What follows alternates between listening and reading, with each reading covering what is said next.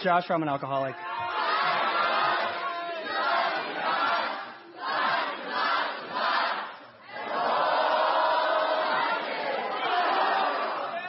That sounds a lot less lame when you're saying it to me. I want to thank the host committee for asking me to speak tonight, specifically Josie and my friend Kristen. It really is an honor and privilege to be here tonight. As you'll kind of hear, this is the city that I more or less hit bottom in before I found sobriety. And Seattle is a wonderful place to do heroin and hit bottom in. I'd really welcome you to ever come here and experience that. And I mean, this is an incredible experience for me just to be here sober. This is the first time I've ever been here sober. And that may mean nothing to you, but it's an incredible experience for me. I'd like to thank all my friends who specifically came here to hear me speak, which to my knowledge is nobody, but it's always nice to have dreams. And kidding aside, like it said, as a result of Alcoholics Anonymous, I've had the experience of being surrounded by a host of friends. And that's also another incredible thing. If this is your first conference, I want to welcome you. If this is your first experience to Alcoholics Anonymous, I want to welcome you. I have some disappointing information for you. Just if you're new to these conferences, the spiritual experience is not in anyone's pants.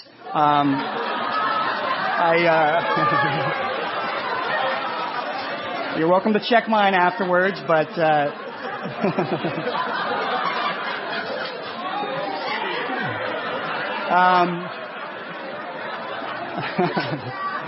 I don't want to discourage anyone from having fun, that is.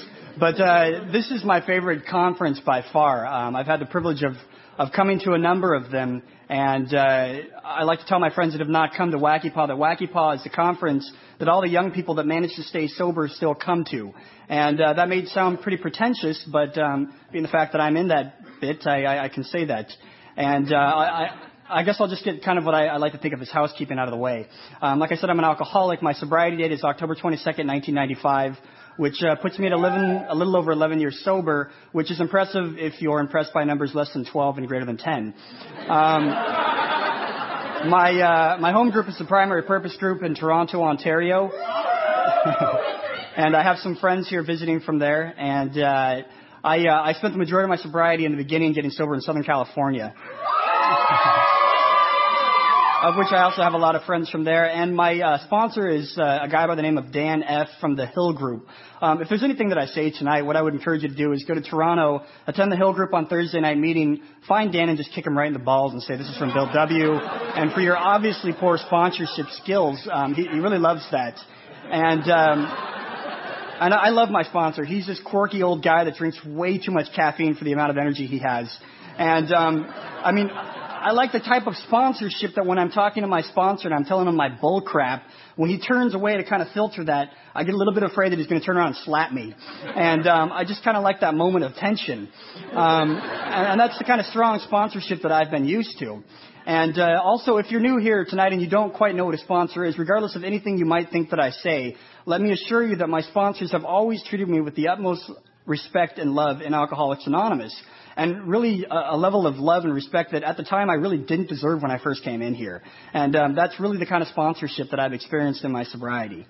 I guess my story.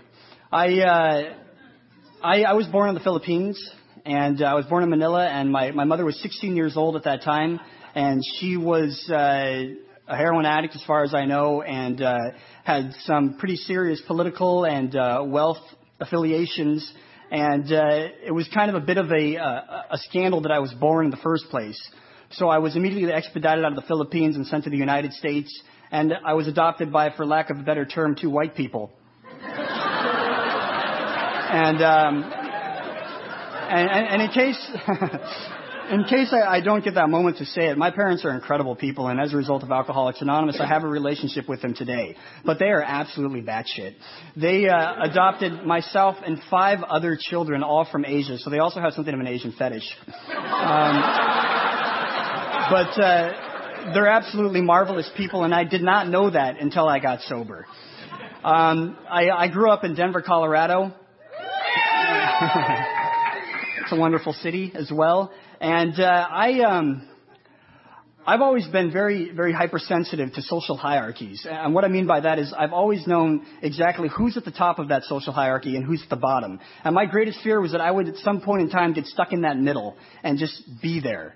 And so I've always known who I was supposed to know and what I was supposed to do. And I've also kind of thought that the schools I went to are what kind of screwed up my life.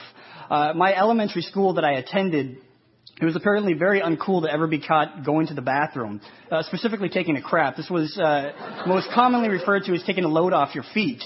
And if you were ever caught doing this, you were endlessly ridiculed on the schoolyard until you either moved out of the city or killed yourself. And I understood this, so I refrained from using the bathroom for like 2 years. And after years of constipation, I finally hit that level of popularity where I was invited to that party. And I was 10 years old, and I was invited to Dan Dustin's party, who was ironically dead because of this disease. Sorry, I don't mean to be a buzzkill. But I got invited to that party, and appropriately, my first drink was vodka and Kool-Aid. And we started drinking that, and we were running around the neighborhood shooting firecrackers at cars, which is apparently illegal. And the cops started chasing us, and they cornered us. And as the cops were going around asking us our names, and my friends were all visibly shaken, they came to me, and I suddenly started beginning to feel the effects of alcohol. And I felt a moment of peace that I had never felt before when the cop looked at me and said, "What is your name?" I said, "My name is Richard Head." And he kind of cocked his eye and looked at me, and he said, "Son, are you trying to tell me that your name is Dickhead?" And I said, "Well, sir, I've always preferred Richard." And he smirked, and he let us walk away. And as we were walking away, and my friends were patting me on the back, and they said that is the coolest thing that they have ever seen. And I knew that was true. And at that moment, I had something of a small, sublime realization that moment came directly as a result of alcohol. And I would be an absolute moron not to chase it to the depths that I chased it, because alcohol seemed to affect me in a way that it did not affect other people. And the other thing I've come to find is that I have a difficult time processing my feelings. To be honest, I have absolutely no idea what I'm feeling right now.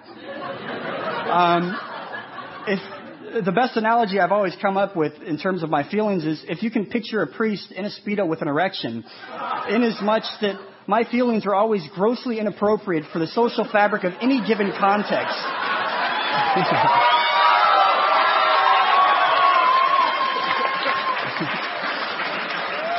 And I was constantly overreacting. I mean, definitively, an allergy is an overreaction to a substance, and I had something of an overreaction to both alcohol and feelings. And the thing about that whole processing of feelings is the only thing that seemed to level the playing field was alcohol.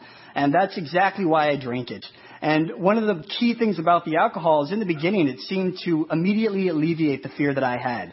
And I wasn't aware of that at the age of 10, but I came to find whenever I drank alcohol, I was able to do things that I was not capable of doing sober. And moreover, at the very beginning, I was one of those social drinkers that immediately passed that invisible line about 20 minutes after I took my first drink. And I knew that as soon as I drank, I could not stop drinking. And that was me at the age of 10. And perhaps that's genetics or some sort of predilection toward alcoholism. But ultimately, it's somewhat irrelevant in the fact that at this moment, I'm sober in the program of Alcoholics Anonymous as a result of the fact that I suffer from the disease of alcoholism. And I was one of those people that went down very quickly. I did a lot of drugs. I don't know if anyone here is familiar with that. And this is Alcoholics Anonymous. And the thing about drugs is what I've come to find in my experience in Alcoholics Anonymous is that, and you're right, Moshe, once you get sober enough, you do always say Alcoholics Anonymous, not AA. But one of the things that I've come to find about drugs is that there's certain powders, certain vapors, certain things that I can ingest that immediately seem to trigger the phenomenon of craving for alcohol. And ultimately, that is how drugs affected me. And by the time I was 14, I had a very serious methamphetamine habit. And if you've ever done on methamphetamines, or perhaps you're on methamphetamines tonight, you know that it's difficult to sleep at night, so you come up with nighttime hobbies. And at the time that I was doing a lot of crank, the internet had first become public use into consumer homes. And so my hobby is, in the middle of the night, I would get onto the internet and chat with crazy people. And the beautiful thing about the World Wide Web is it's this cyber collective that allows crazy people to simultaneously and instantaneously communicate with each other, much like MySpace.com or MyStalker.com. And my other favorite habit was to lie. And so it'd be 3 o'clock in the morning, and I'd be furiously chatting away at the internet and telling these people these horrendous lies, like that my father would beat me, which was totally untrue, and that my mother was a religious nut. And, people being sympathetic and good in nature would say, that's horrible, come run away and live with us. And so I did. And also, by the way, if you haven't noticed, I have a tendency to kind of talk fast. This isn't because I'm nervous. In fact, I'm not nervous at all, but ever so often, like when Josie first asked me to speak, she asked me if I was nervous. And whenever I get nervous speaking, I just try to remember the fact that pretty much every single one of you here tonight have been a colossal failure in your lives. And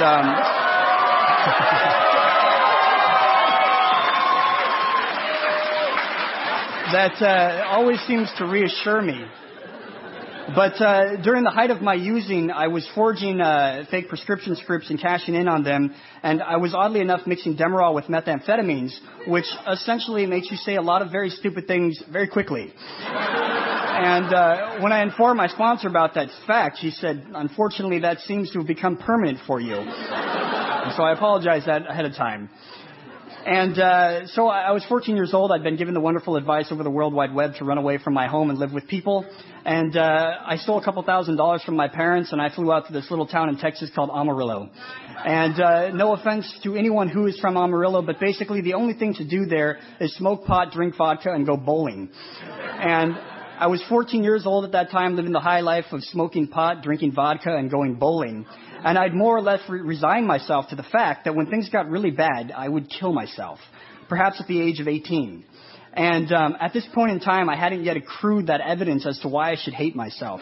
Really, my main motivation about wanting to kill myself was this belief that I could do whatever I wanted, and when things got bad enough, I could simply kill myself. And I constantly created these rationales in my head that always allowed me to do whatever I wanted. And suicide always seemed to be that answer to me.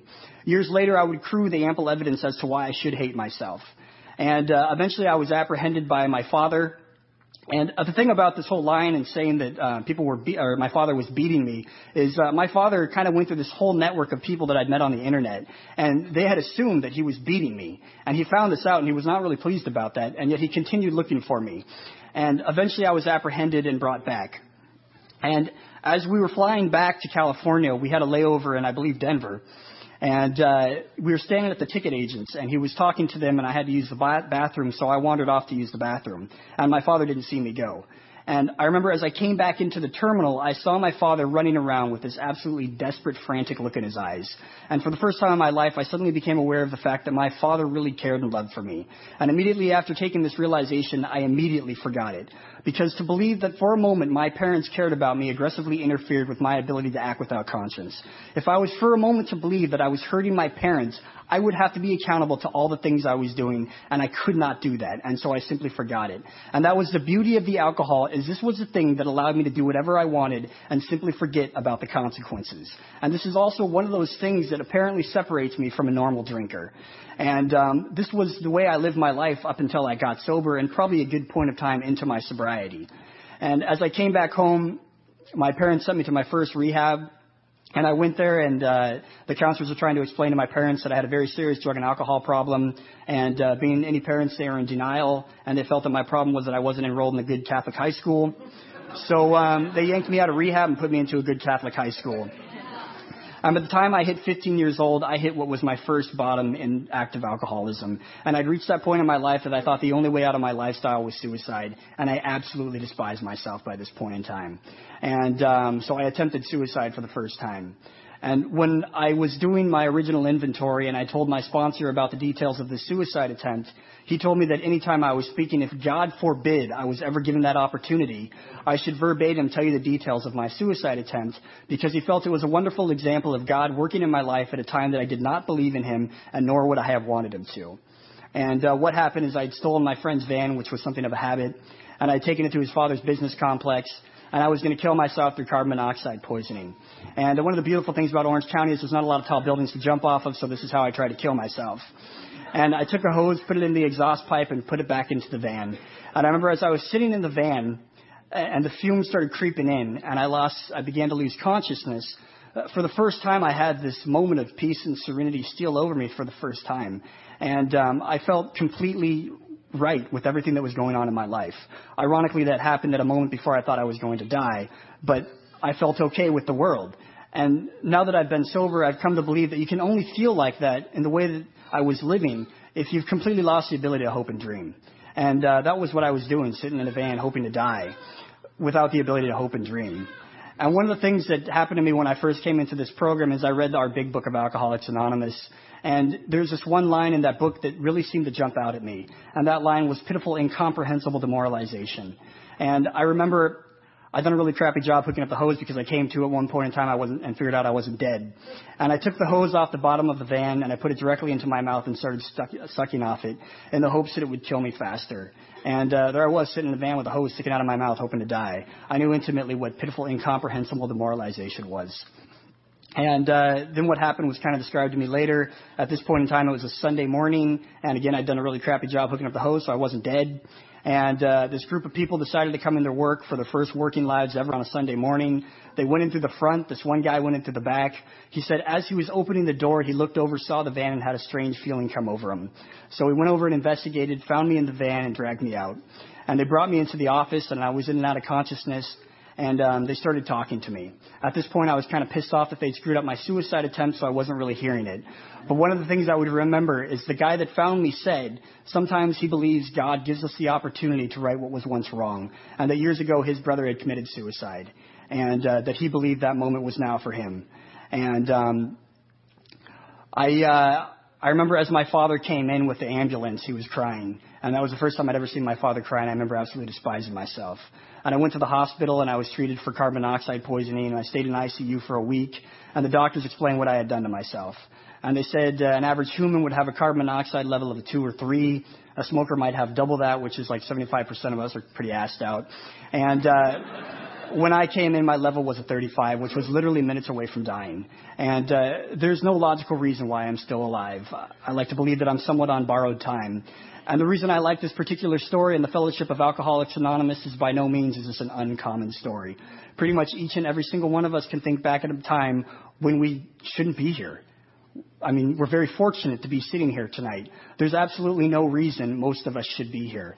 There's an infamous speaker who since passed in by the name of Norm Alpe. And one of the things that he often said was seconds and inches. And what he meant by that was it was a mere seconds and inches that alcoholics that get the fortune to come into Alcoholics Anonymous escape death, if not worse.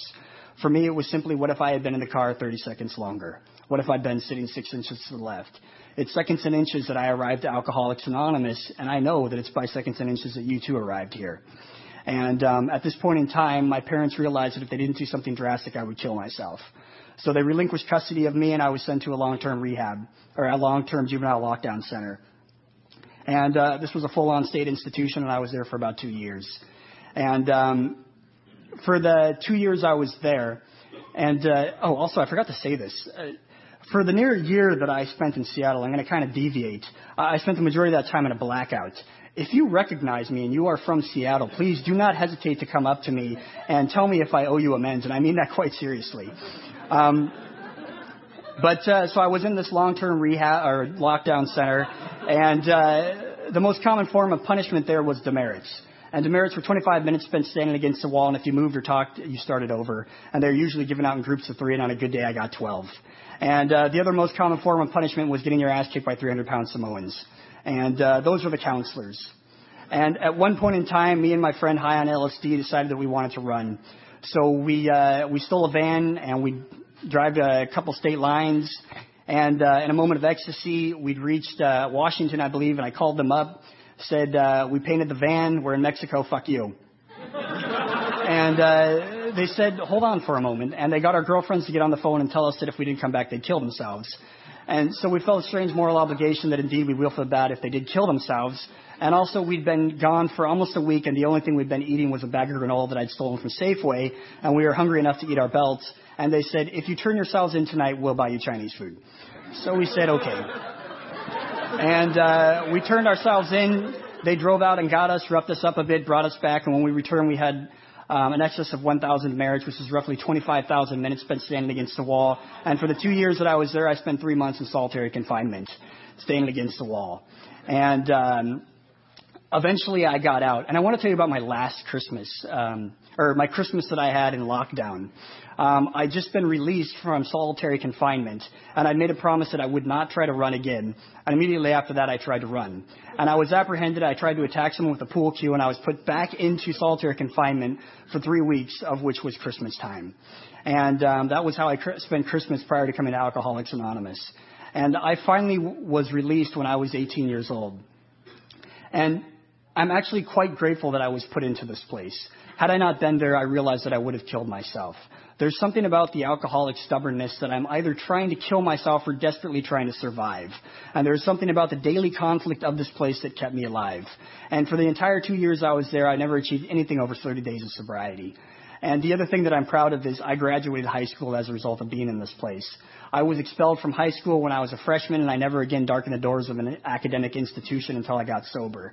And I was also asked not to touch a computer until I was 18 because apparently some of the things I was doing on them were illegal. When I was in this place, I accessed a computer, hacked into the school mainframe, and as a result, I graduated high school with a 3.56 GPA, of which I'm still pretty damn proud of. And when I told my sponsor that, he told me that I had to make that right before I returned to school. And I called someone up that was affiliated to this place that I thought would be sympathetic to me. And I told him what I would done. And after a moment's pause, he said, well, if you were smart enough to do that, you probably could have graduated in high school. Good luck in college. And I did return to college in sobriety. And I was released when I was 18, and I was absolutely psychotic.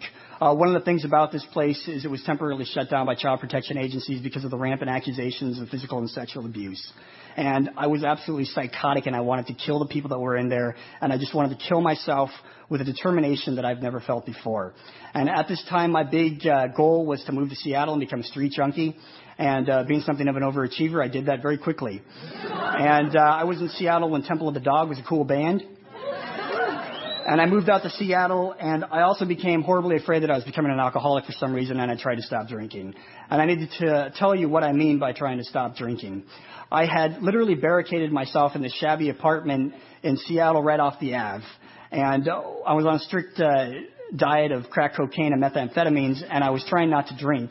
And what I would do is I would listen to the song Suspicious Minds by Elvis Presley on loop over and over and over.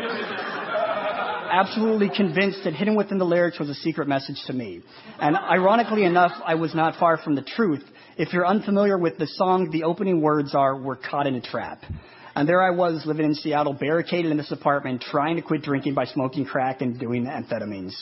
And eventually I went absolutely nuts, resigned myself to the fact that I might indeed be an alcoholic, and started drinking. And eventually I was evicted from that place, and I burned every single bridge that I would have. And the thing about Seattle is I ended up hooking up with all these friends that I had been in lockdown with. And I mean, we were tight. We had been in this horrible place together, and we were really tight. And in 1 month time, I burned every single bridge. I mean, every single bridge. I polarized every single relationship I would have, and that's what active alcoholism does. It polarizes every relationship that is sacred to us. And I did that very quickly, and I ended up homeless in Seattle. And this is a beautiful city to be homeless in. And I ended up doing things that I never thought that I was capable of doing. And I ended up in this place where I just never thought that I could be at. And the funny thing about alcoholism is when I was 10 years old, it worked. And by the time I was 18, the only thing I was shooting for was apathy. Just that moment to not feel anything. And I remember when I came into this program and people told me that I was immature and grandiose, and I was totally offended by this. Just because I'd been trying to relive a moment that I'd had when I was 10 years old did not make me immature and grandiose. It just made me highly nostalgic. And I was living in the streets of Seattle, and I finally ended up getting out of here. And I took off from Seattle with my underage runaway girlfriend, and we were living out of the back of my car. And, I converted the back seat to a single bed, and we were kind of really living it up. And I moved out to California. What time is it? And I moved back to California, and this is where I hit bottom. And I ended up getting very involved with a scene. And I think it's important that alcoholics get involved in a scene. And I got very involved in the club scene. And I remember I was kind of at that posh scene in the back room. And the thing is I'm a blackout drinker. I've always been a blackout drinker. Being roughly the size of a large owl, I've always drunk past my weight. And if you're new and you're a blackout drinker, especially newcomers, I love blackout drinkers. I was just constantly in a blackout.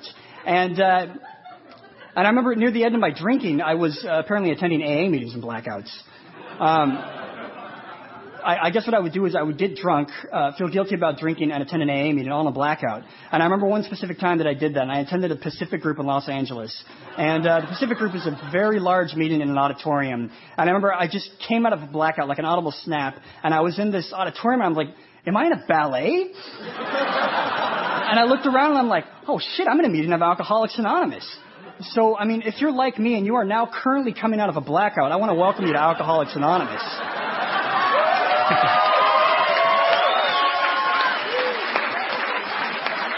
And I moved back to California, and I got involved in the scene, and I would be in the that special back room in the clubs, and I would come out of this blackout, and I'd be like, oh, man, I love this song. Why am I naked? And, you begin to have these kind of increasing indicators that something is not right with the way that you use drugs and drink. And I remember I lifted my face out of this pile of outside issues, and I looked to my friend who I just met 15 minutes ago, and I said, do you ever think that other people do not live like this? And he looked at me and said, what the hell are you talking about? Who are you? I thought that would work, and it ended up that it didn't work. And I remember my last job that I had, this was the last job I had before I got sober. I was working at a company that my father had gotten me a job at, and this was a really nice company. And not to scare you, but I was working for a company that built bridges. In California, don't worry about here.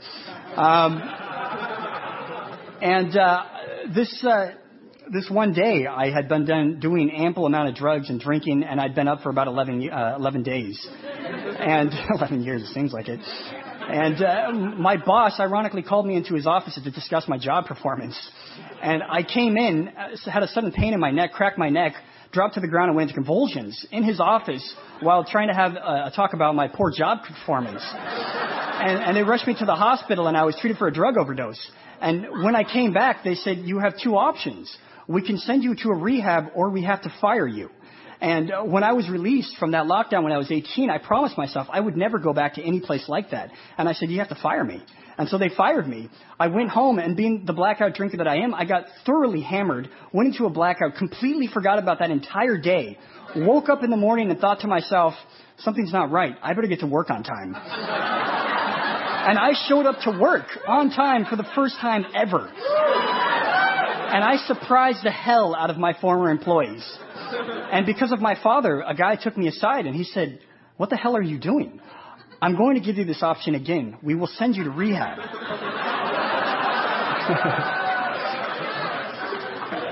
And I think I gave him the line again. When I was 18, I promised myself I would never go to rehab. He's like, I know you told us that yesterday. And I got fired a second time. And that was my last job before I got sober. And by the time I reached that point that I needed to get sober, I mean, I was literally physically dying and spiritually dead. And I had hit bottom. And when I came into this program, I mean, I met guys that had been drinking longer than I had been alive and had been sober longer than I had been alive. And they had things in their lives that at the age of 19 years old, I had never had the privilege of having. And they had experienced things that made my worst day out there look like a day at Disneyland. And quite frankly, I think my worst day out there was a day at Disneyland and mushrooms and Jack Daniels. And I did not immediately identify with the depths of their external bottom that they talked about. But when they said, when I drank, it made me less afraid, I identified with that. And that initial bit of identification is what allowed me to stay in Alcoholics Anonymous at the age of 19. And I hit bottom at the age of 19 simply because I reached that point of painful, undeniable realization that I am not who I think I am. And what I mean by that is the alcohol and the drugs had ceased to work in my life in the way that they used to, because no matter how drunk and high I got, I knew exactly who I was, exactly where I was going, and for some ungodly reason, I was no longer okay with that. And the alcohol had ceased to work in my life in the way that it used to work. And I believe that typifies the bottom that every alcoholic will hit, is simply the fact that the alcohol has ceased to work in your life in the way that it used to. If you have reached that point, welcome to Alcoholics Anonymous. Anonymous. This is a beautiful place. And after that, I had my moment of clarity, which I believe is the painful, undeniable realization that there might be another way to life. And I remembered Alcoholics Anonymous, and I came in here. And the thing about coming in here initially is one of my motivations for coming to Alcoholics Anonymous is I had come to find that I could not kill myself. I was waking up every morning absolutely disgusted by the fact that I seemed to lack the courage to blow my head off. And I figured that the simple pain of being sober in Alcoholics Anonymous would finally give me the courage to kill myself. And that's one of the reasons that I tried to get sober in this program. And I came here at the age of 19, and again, people treated me with a level of love and respect that I did not deserve. And I'm going to talk about all 12 steps as they've worked in my life. And this is simply my own experience. If you're working these steps, get your own experience. And I'll also make a quick excerpt about the traditions. When I was doing my amends, apparently one of my amends was the old people. And I would have to drive around the circuit speakers in Southern California that were too old to drive their own cars. And this one lady that I would drive around was this lady by the name of Marie. At that time, she had 55 plus years of sobriety, and she had gotten sober when she was in her early 20s, which at the time was completely unheard of for a young woman to come into Alcoholics Anonymous. And she was around when Bill W. was still alive, and the traditions had not really fully been instated in this program. And whenever I was with her, I would glean her for that kind of information. And she told me about the Alcoholics Anonymous that existed before these traditions had fully been in place. And unbeknownst to me, these meetings had not always been the all-inclusive thing that they are. They were highly exclusive and segregated by race, segregated by gender, segregated by religious affiliation, segregated by sexual orientation, segregated by business affiliation, and people were dying because they could not get into meetings of Alcoholics Anonymous. And Bill W. in his foresight realized that in order for Alcoholics Anonymous to remain and survive, things needed to change and these traditions needed to be put into place. And moreover, he realized that in order for alcoholics to stay sober, new people needed to get the opportunity to be sober. And this is my understanding of the traditions. And I could talk about all 12 of them too, but that wouldn't really be sexy, so I'm not going to. In regards to the 12 steps, step one, when I was early in sobriety, I often based very important financial decisions with the idea that I would win the lottery. And which really does not make me an alcoholic. It might make me very financially irresponsible. But I remember this time in sobriety, I'd moved to Europe and I was living in southern Turkey. Every morning I would get up and jog along the coast and I would go to my little corner store and get water. This one day I jogged into the corner store and suddenly realized that the beer was cheaper than the water. And out of the blue, this thought entered my head. You know, you ought to practice getting financially responsible. Why not start here? The beer is cheaper than the water. And for that moment, that seemed like the sanest idea I had thought in a while. And we typify these moments in the Big Book of Alcoholics Anonymous as a mental blank spot. And it goes on to say that those mental blank spots will only be escaped by service to other alcoholics. And I truly believe that those mental blank spots that I've had in sobriety have been as a result of my intensive work with other alcoholics. And these mental blank spots come out of nowhere, and that's one of the things that this step one talks about. And in terms of step one, when I came in here, the only thing that was asked of me is, when you find that you drink, do you find that you have little to no control over the amount you drink? And when you honestly want to get sober, do you find you cannot get sober on your own? If you've answered yes to one or two of these questions, you are probably an alcoholic. And the most important question that was simply asked of me is, do you like the way that you are living right now? And that was perhaps the most important question that was asked of me when I first came in here. Do you like the way that you are living right now? And I didn't like the way that I was living. And that was ultimately step one for me. And I remember also when I was living in Europe, I had this Austrian girlfriend, and we worked at this resort, and you could drink, and it was free, and they kind of encouraged you to do it. And I remember I asked her if she drank, and she said yes. And I didn't know she drank because I'd never seen her naked dancing on a tabletop. But I said, but why don't you drink all day? It's free, you're allowed to, and you don't get in trouble. And she looked at me absolutely puzzled and said, yeah, but who would want to be drunk all day long? And the first instinctive thought that came to my mind is, what the hell is she talking about? And, I continue to be an alcoholic to this day. And then I moved on to my step two. And I remember when I came to step two, I did not believe I could work this step. I said, I've never had any manner of faith in my life. I cannot do this step. And my sponsor often used simple analogies based on my past to help me understand the steps. And for step two, one of the analogies he helped me use to understand this was a story I told him of when I was in lockdown. And when I was in lockdown, the general rule of thumb was anytime you were at the doctor's office and you saw anything that looked like prescription medication, you stole it. So I was in the doctor's office and I saw this box of medication, and on the box it showed two old people walking down the beach hand in hand, and it had the word for the ease of pain and discomfort. So I stole it, assuming it was muscle relaxants, brought it back to the place, shared it with my friends. And about an hour later, I suddenly realized that two old people walking down the beach hand in hand and the words for the ease of pain and discomfort, me and my friends had just overdosed on prescription strength laxatives. And for the next couple hours, we turned our will and our lives over to a power greater than we understood. And the reason my sponsor used this specific story is he told me that I had lived my entire life based on faith. It was not the quantity of faith that I suffered from, but rather the quality of it. The only evidence I had needed to instantly turn my will and my life over was a picture of two old people walking down the beach hand in hand and the words for the ease of pain and discomfort, and immediately I turned my will and my life over to it with the assumption that it would take me where I wanted to go, and that I came into this program and balked at the very idea of faith. And one of the beautiful things that I understand about this step is that the only requirements that we suggest in regards to your higher power is that your higher power have the ability to restore you to sanity, and that it be something you can understand, which means by default it cannot be you. Otherwise, that's it. The only requirements we place on your higher power is that it be something you can understand, and most importantly, it be something that can restore you to sanity. If you're here tonight and you've done these things and you do not believe you've been restored to sanity, I encourage you to look at who your higher power is. And that was simply my experience with this step, and then I moved on to my third step. And my understanding of having made that decision is that having made that decision, I needed to follow up with vigorous action. And really, my first indicator of having worked a successful third step was doing my fourth step. And having made that decision, I followed it up by a vigorous course of action. And, you know, sometimes I can get tricked into believing that the third step is a step of complete inaction.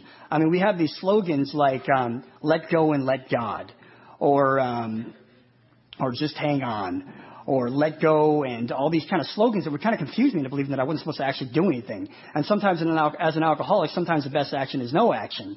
But I remember I was going through this traumatic breakup in sobriety, and all breakups in sobriety are traumatic. If you're going through it, I just tell you to get over it. But I went to my sponsor, and I told him about this, and he said, you know what, you just got to let go. And I was like, what the hell does that mean? What does that mean? And he said, well, off the top of my head, you can stop stalking her. And after having let go, my sponsor immediately gave me a course of action that I could follow.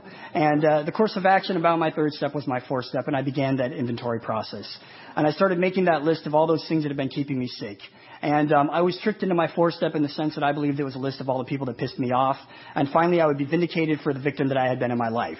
And I thought it was a very enjoyable exercise until I came to find that there's a fourth column.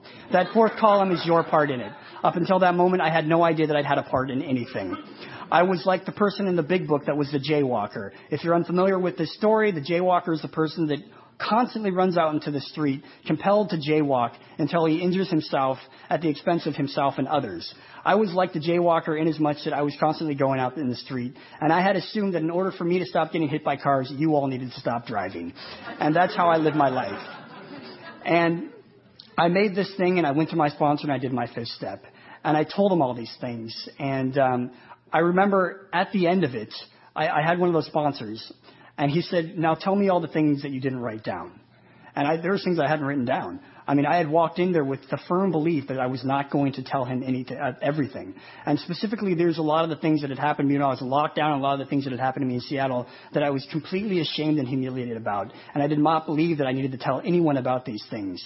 And at the end of that initial inventory, I suddenly realized that if I wanted to actually get this thing, I needed to come clean with another human being. And I told him these things. And at the end of that final inventory, my sponsor got uncharacteristically quiet. This is the sponsor that called me ass hat because he felt I didn't know my head from my ass. And he said, for what it's worth, I'm sorry these things happened to you. Perhaps in a perfect world, these things wouldn't really happen to anybody. Unfortunately for you, these are no longer an excuse to live the way that you are living. And at that moment, I suddenly became accountable for everything that had happened in my life. And then I knew I could change. At that point, I had believed that everybody else needed to change in order for me to get sober. And what I came to find out is that nobody needs to change in order for me to get sober. I'm the only person that needs to change. And having found a higher power, I suddenly began to realize that I could change. And that was a beautiful realization. And for the first time, I was free. And for the first time, I felt comfortable being me, even though I had no idea who that was. And I moved on to my 6th and 7th step. And my 6th and 7th step were simply coming to that easy realization that I have such a spiritual defective personality that nothing short of divine intervention will relieve me of these defects of character. And I borrow heavily from this guy named Sandy B on the East Coast of the United States, but I often relate my defects to things that I think are useful today. Things such as what I like to believe is spiritual pride. And, today I sponsor a lot of jackasses. And, in spite of my best efforts to kill them, some of them actually stay sober. And ever so often they'll get like a 1 year and they'll get up in front of people and they say something semi-intelligible and they'll clap. And, I'm sitting there and as they're clapping, I'm thinking, the reason this person is sober is because they have a sponsor. And, that sponsor happens to be me. So really all the credit that you're giving my sponsor should be coming to me. That's my definition of spiritual pride. What I'm looking for is gratitude. What I'm looking for is the gratitude that for at that moment I have something worth giving away. What I'm looking for is the gratitude to believe that someone actually wants what I have. What I'm looking for is the gratitude that I am a sober member of Alcoholics Anonymous. That's what I'm looking for. My experience with the 6th and 7th step has been about transforming these defects of character that I've spent my entire life living on into something that can be of use to another human being. And that's what I've come to find that my 6th and 7th step have been. And this is an ongoing process throughout sobriety. And then I moved on to my 8th step and started making the list of the people that I had hurt that I needed to make amends to. And then I moved on to my 9th step. And like any good alcoholic, I tried to make a 9th step amends, I think, in my first 3 months. And I went on this crazy road trip. And I went out to this place that I'd been in lockdown, and I was trying to make amends to this guy. And I think the end of that amends, I said, watch your back, fuck you. And after doing that, I met up with these people that I had been in this place with, and quite literally, we began plotting how we could kill this person that night. And I mean literally, we were planning how we could kill them. And in the midst of this planning, it suddenly occurred to me, perhaps this is not what they talked about when they said amending my hurts to other people. And I also was lucky enough that I brought another member of Alcoholics Anonymous that was less sober than me, but he just stood there open mouthed. And he said, what the hell are we doing? And we got out of there. And at that time, I did not understand the importance about making those amends. After I did them, I began to understand that importance. And one of the amends I'm going to talk about is the amends I had to make to the people that saved my life when I tried to kill myself. And I also remember questioning as to how you make amends to yourself. And I think everybody questions how you make amends to yourself. And I used to attend this meeting at the Compton Alano Club on North Bullis Street. And I made the mistake of asking a member there how it is that you make amends to yourself. And this is what he said to me. This is not how I talk, but he said, motherfucker. And, I listened up because I know in Alcoholics Anonymous, we precede every single spiritual revelation with a personal insult. And he said, mother effer, what is it that you think we are doing in this program besides making amends to ourselves? And he directed me to the 9th step amends, the promises. And in those promises, it said that we will know a new freedom and a new happiness. And I can think of no better way to make amends to myself than to have that kind of life as a result of making amends to other people. And the amends that I made was to these people that had saved my life. And this was a gimme amends. I mean, there was absolutely nothing wrong that could go with this amends. All I had to do was find the people that had saved my life, thank them, and tell me what my life was like as a result of Alcoholics Anonymous. And I put that off for 6 years. And I reached this point in my sobriety where I was going through a spiritual crisis, and it suddenly occurred to me that I had not made this amends. And so I went about and tried to make this amends. And I looked all over this place, and I could not find him. And I got into my car, and I said a very simple prayer. And I want to thank my friend Alonzo for this prayer, because that's who I learned it from. And the prayer goes as following. I said simply, God, I think it's really important that I make this amends. If it be your will, please give me a sign and make it really obvious, because I'm really freaking stupid. And immediately after saying this prayer, I kid you not, the thought occurred to me, check one more building. And I went into that building, and sitting behind the reception desk was one of the ladies that had been there. And not quite willing to give it up, I said to her, the reason I'm here is because years ago my brother tried to kill himself. And she looked at me and started crying and said, no, it was you. And she came around the counter and hugged me and took me back into the office where I would talk to the other people that had saved my life. And it was one of the most incredible experiences I've ever had in sobriety. And I told them what my life was like, and my life was good as a result of Alcoholics Anonymous. And at that moment, my spiritual crisis ended, because I knew I had a God in my life that I could do business with. And that continues to be my experience in sobriety. And really, that is the experience that you can have. Nothing spiritually is withheld from you if you do this thing in the way that it's talked about. And that's the beautiful thing about this program. You're not going to get everything that we talk about. You're not necessarily going to get that awesome job, that awesome spouse. You're not going to necessarily get everything that we talk about. But nothing spiritually is withheld from you if you do this thing in the way that we talk about. And I love that about this program. I remember when I came in here, I wanted to have a girlfriend. I mean, I wanted to get sober, but I also wanted to have a girlfriend. And, I'm an alcoholic. I always wanted to date the most popular girl in treatment center. And I told him about the fact that I could not have any sort of romantic relationship with people. And my sponsor directed me to this part in the big book that says some of us will not be able to have romantic relationships with people, but we will be okay because we'll fill our lives with service to other suffering alcoholics. And he pointed it out with much enthusiasm. He said, "You will be okay." And I was like, that is effed up. I am 19 years old. I am still trying to get the tip wet, and that's what he's telling me. And thankfully, I stayed sober. And I'm hoping I'm going to get to talk about what my life is like today. Talk about that. But I also made my amends to my parents, and it took me years to be able to even talk to my parents. And today I have an incredible relationship with my parents. I mean, an absolutely incredible relationship with my parents. I recently had a book written, and in the book, one of the stories is my story. And as a result of this book being written, they had to interview my parents and myself. And so I was sitting with my parents and my sister and the author of this book, and they were talking with my parents. And that author asked my parents simply what it was like today. And they said, "We will be forever grateful for the program of Alcoholics Anonymous that gave us our son back." And my mother started crying, my sister started crying, I started crying, the author started crying, and it was just a big ballathon. But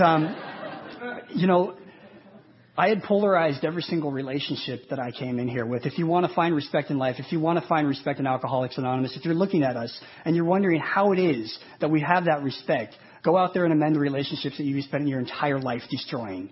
Go out there and amend those relationships and rectify those things, and I can assure you, you can have what we have. And I moved on my 10th step, and the 10th step is simply that buffer zone that allows me to screw up and still stay sober. Because the fact of the matter is, I'm a human being, and I'm an alcoholic. I mean, human beings are sloppy. We have material to wipe our ass after we take a crap. We are sloppy, sloppy things. And we are continuously going to make mistakes. And as a result of this step, I can make mistakes and stay sober if I'm willing to make amends promptly after I make those mistakes. And the thing about this step is I have continuously been faced with those moments where I needed to give up everything I was for the hope of something that I could be. And that's what the 10th step has been for me. And I moved on to my 11th step. And I'm going to tell a short story about the Lord's Prayer at the end of the meeting. This is not about what we should pray at the end of the meetings or whether we should hold hands. This is simply my own story about the 11th step. At some point in my sobriety, I had stopped saying the Lord's Prayer at the end of the meeting for stupid principles, and I had stopped holding your hands. And I went to my sponsor and I told him about this. And instead of coming down on me, he said, "Yeah, I used to do that too." And what I came to find is that I had spent my entire life disconnected. And when I said that prayer and held your hands, for that moment, I felt connected to another person. Far be it for me to avoid any moment that I can be connected to another human being when I have spent my entire life disconnected from other people.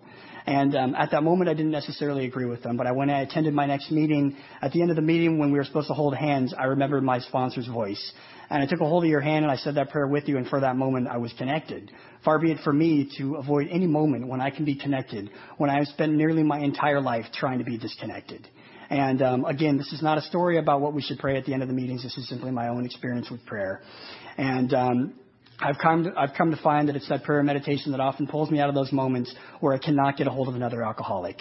And it's through that prayer and meditation that my own relationship with my understanding with God has grown. And then I moved on to my 12th step. And the 12th step is basically what happens when we get this thing. And I remember a little bit into my sobriety, in my first year, this guy that I used to drink with decided to get sober. And he came to me because I knew I was in Alcoholics Anonymous, and he asked me to help him get sober. And so I started bringing him around Alcoholics Anonymous, and the guy's still sober. And one of the things that him and I did in early sobriety to stay sober was do H&I panels. And we would go into these juvenile institutions, much like the place I was in, and we'd share our own experiences. And my friend would often credit me with his sobriety when he would talk.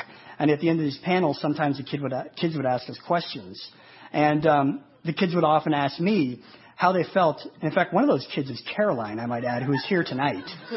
And she's one of those people I met on an H&I panel. When they would ask me how I felt about getting this guy sober, in retrospect, at the time that I was trying to get him sober, the reason I was hanging out with him is because I wanted to drink again. I hated Alcoholics Anonymous. I hated you. I hated hearing about your frickin' miracles. I didn't want to do the steps. I hated my sponsor. He was a very mean person. And I felt that he was insensitive and should take some kind of training about that. And essentially, I was sneaking out the back door of Alcoholics Anonymous. But when my friend approached me and asked him to help him get sober, I was stupid enough to believe that I had to. So I started bringing him to those meetings and listening again because I needed to translate what you were saying to him. And I started working my steps with more diligence because I thought it would be embarrassing if he surpassed me in the steps. And essentially, I started doing all the things that I needed to do in order to stay sober because of this person. And the thing about it is he could have asked any member of Alcoholics Anonymous to do exactly what I had done, and they could have done it just as well, if not better. The miracle is I did it, and as a direct result, I stayed sober. And at the time that he thought I was saving his life, he was quite literally saving mine. And that's the miracle of this step is my actions superseded my intentions, and I got to stay sober.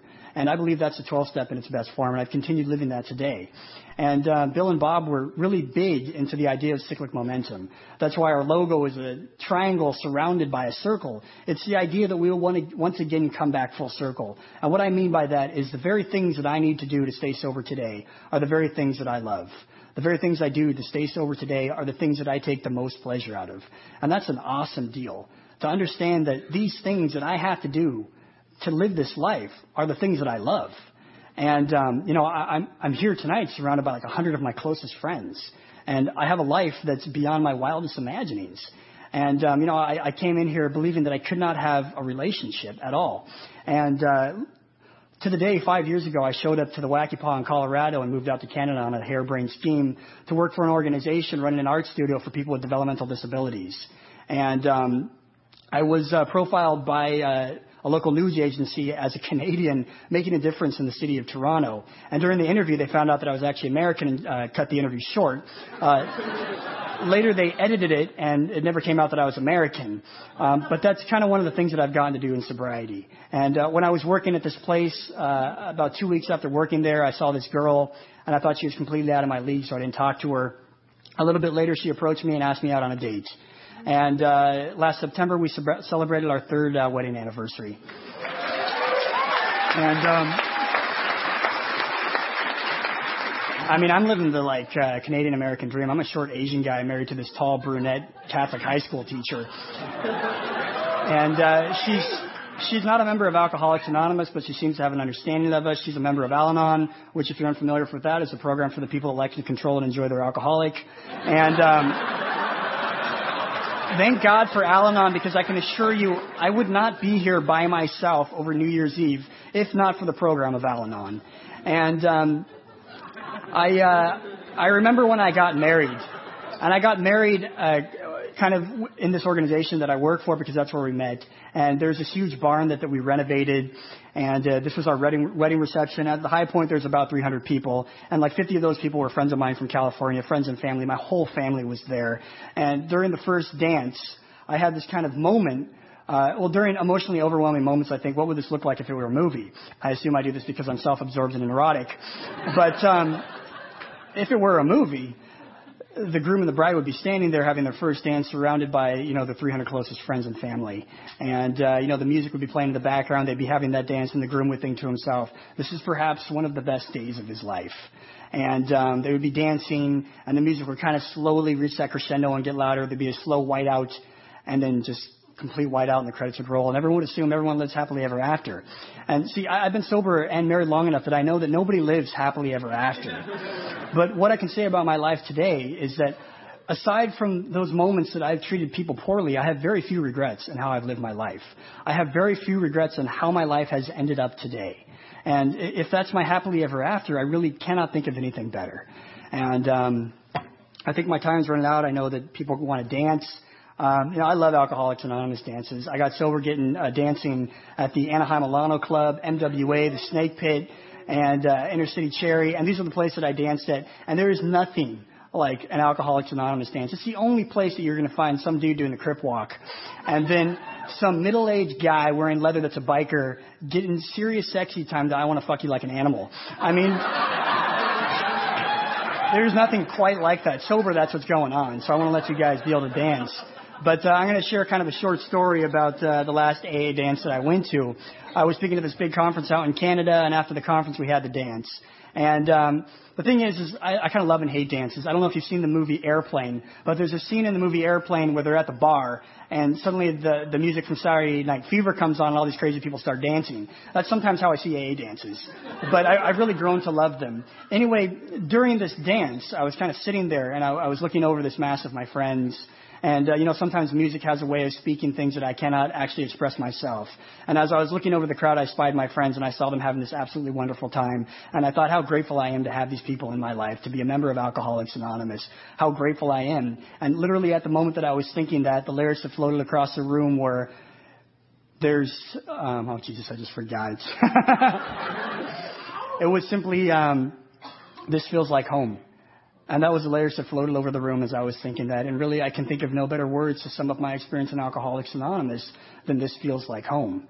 And if you're new here tonight, again, I want to welcome you. This is the most awesome thing I've ever experienced. I know today that if I want to continue to experience it, this is where I need to be. This is where I want to be, and that's a result of Alcoholics Anonymous. And if you're new here tonight, what I would simply say is choose again. And what I mean by that is when I first came in here, the only things that I wanted to choose hurt myself and hurt other people. And today, as a result of doing this thing, I can choose things like love. I can choose things like compassion. I can choose things like hope. These are the things that I can choose today as a result of being a member of Alcoholics Anonymous. So simply choose again. Thank you for letting me be here.